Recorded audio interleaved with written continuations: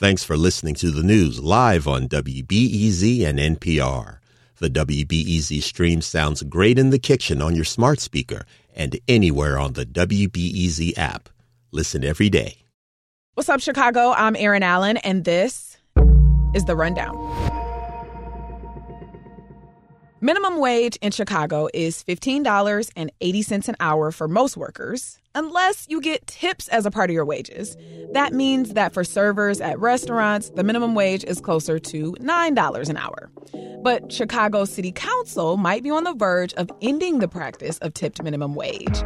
The sub-minimum wage for tipped workers could become a thing of the past in Chicago. City Council reached a compromise with the Illinois Restaurant Association to phase out the sub-minimum wage for tipped workers.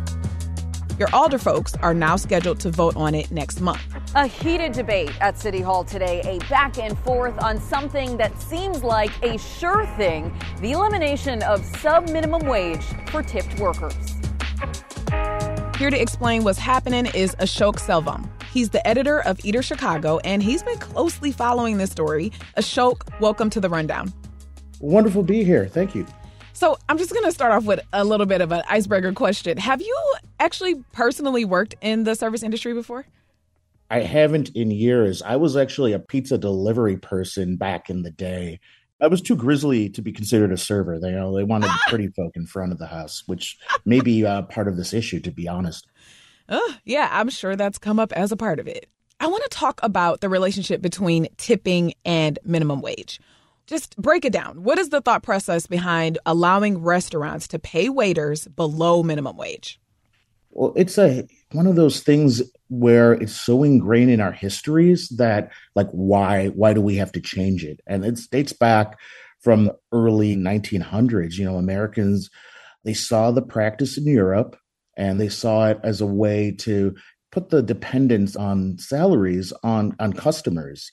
These workers that depended on tips, these are our most vulnerable workers. These are our Black workers in America, and these are our single mothers who were just needed the job so much, they didn't really have the power to stand up, because if they raised their voice, the bosses were like, well, you don't like it here, it's time to get a new job. Yeah. So it was very much about power dynamics.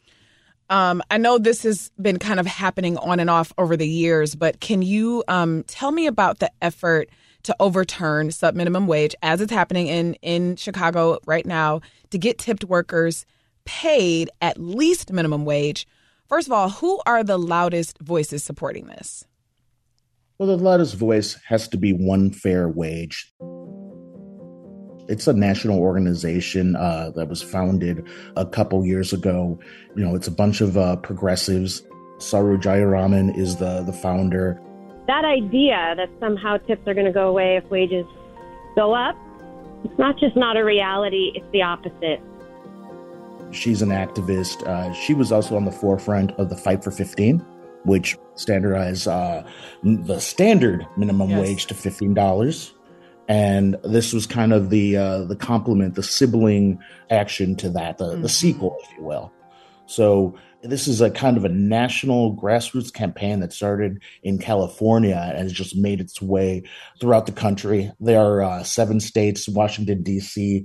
First place in the Midwest was Minnesota that got the legislation approved, but Chicago is probably the biggest feather in their cap right now. And I talk like it's a done deal. And, I heard Mayor Johnson yesterday say, like, it's not guaranteed yet, but it's pretty much a guaranteed done deal, There have been a lot of developments in the past week or so. What is happening right now between the Illinois Restaurant Association and One Fair Wage? Well, the Restaurant Association, they're the group, at least the state Illinois Restaurant Association. They represent the interests of owners. And a lot of these owners, they see a measure, an ordinance that is considered by the city of Chicago, introduced a couple months ago. It had 25 sponsors. That is unheard of. Right then, it's game, set, match. They had the votes. Yeah. But, you had to do a little bit of a dog and pony show. in the most recent weeks. There was all this back talking, negotiating about how to make this ordinance go away from the Restaurant Association perspective. But again, you had 25, 26 votes. And then the Restaurant Association got the message. They held an emergency meeting on a Saturday morning, which is kind of unheard of.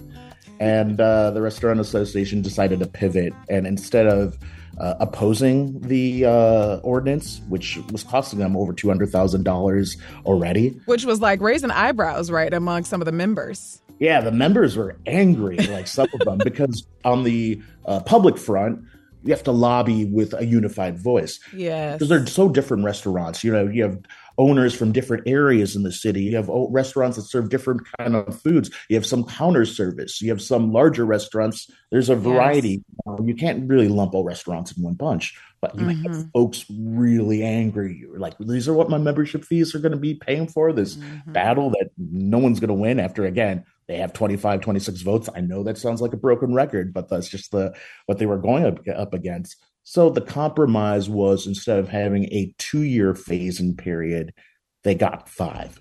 And that seemed to make everyone happy to a point, or like less unhappy from some of the restaurant owners. And when you say phase-in period, what that means is that?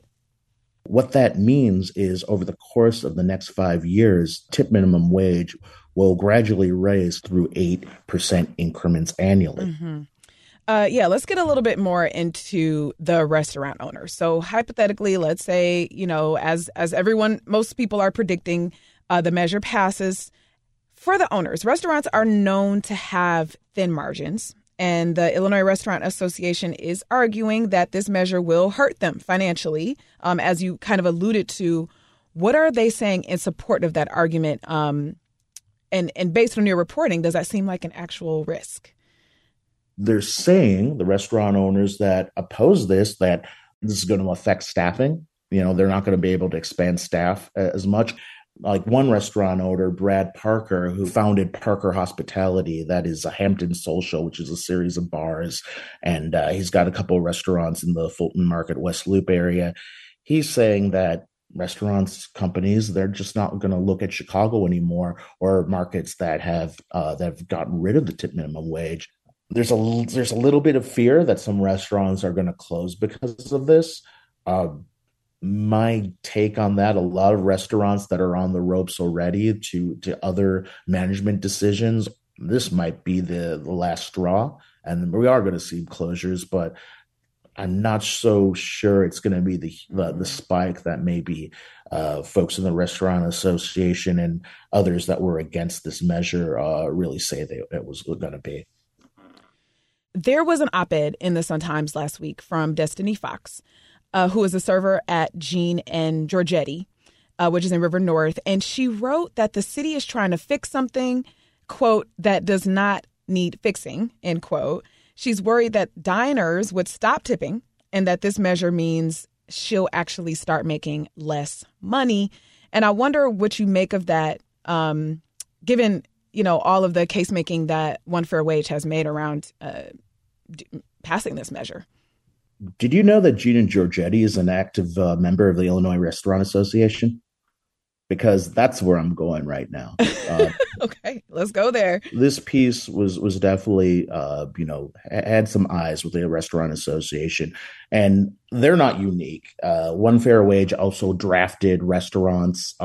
They submitted a list of 70 restaurants that supported getting rid of tip minimum wage, and I counted, there were like 10 or 12 restaurants that were closed, and some weren't even open in that list. Wow. So there's a lot of rhetoric that's swirling. And this rhetoric is in the Sun-Times by the servers another example. Yes, there are servers that work at restaurants, not just downtown.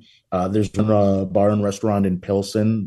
Their owner opened the books and showed me that make close to 6 figures. That's with tips. Yeah. That definitely does happen. And their concerns are totally valid. I'm not sure there's going to be such a strong impact on their tips. I'm not sure, because this, again, the ordinance isn't going to get rid of tips. Yes, there was some data from Toast, which is the service that restaurants use to take orders. A curious data point was California, which got rid of the tip minimum wage. They ranked last in the country for customer tipping. And, folks can point to that and say, well, now this ordinance, you say that we're going to add tips to the check. Is that really going to happen? And it really depends on, we got to kind of dig down deep and look into the soul of the Chicago diner. We're all different. The demographics are different. The Gene and Giorgetti diner, which is, they're paying for expensive steaks. Are they going to always say, whoa, we're going to get the filet mignon because the $150 porterhouse is too much right now? I'm not sure. So, yes, is it a possibility that folks at downtown restaurants such as Gene and Giorgetti, they do take home a little bit less? Yes. The point of the ordinance from one fair wages standpoint is that's okay because the two-tier system has been abusing low-income workers for so long. They really need to get out of it first. Interesting. Very, very, very interesting.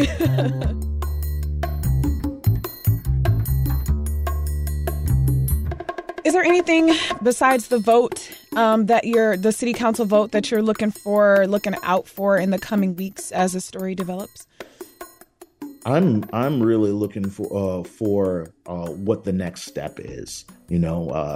Mayor Johnson has said that tip minimum wage is just one component and how he's going to make Chicago more a livable place for folks on low incomes. And restaurant workers are the largest sector of workers in the country. If you look at Labor Department statistics, but in the next couple of weeks, I want to know where one fair wage is going next. Sarah Jayaraman, she told me that Massachusetts, the goal is to put that on the ballot there. And then they would have the major markets, Boston, Chicago, Los Angeles, and San Francisco, all on their side. And they would just stare right at New York City's eyes and say, it's your turn.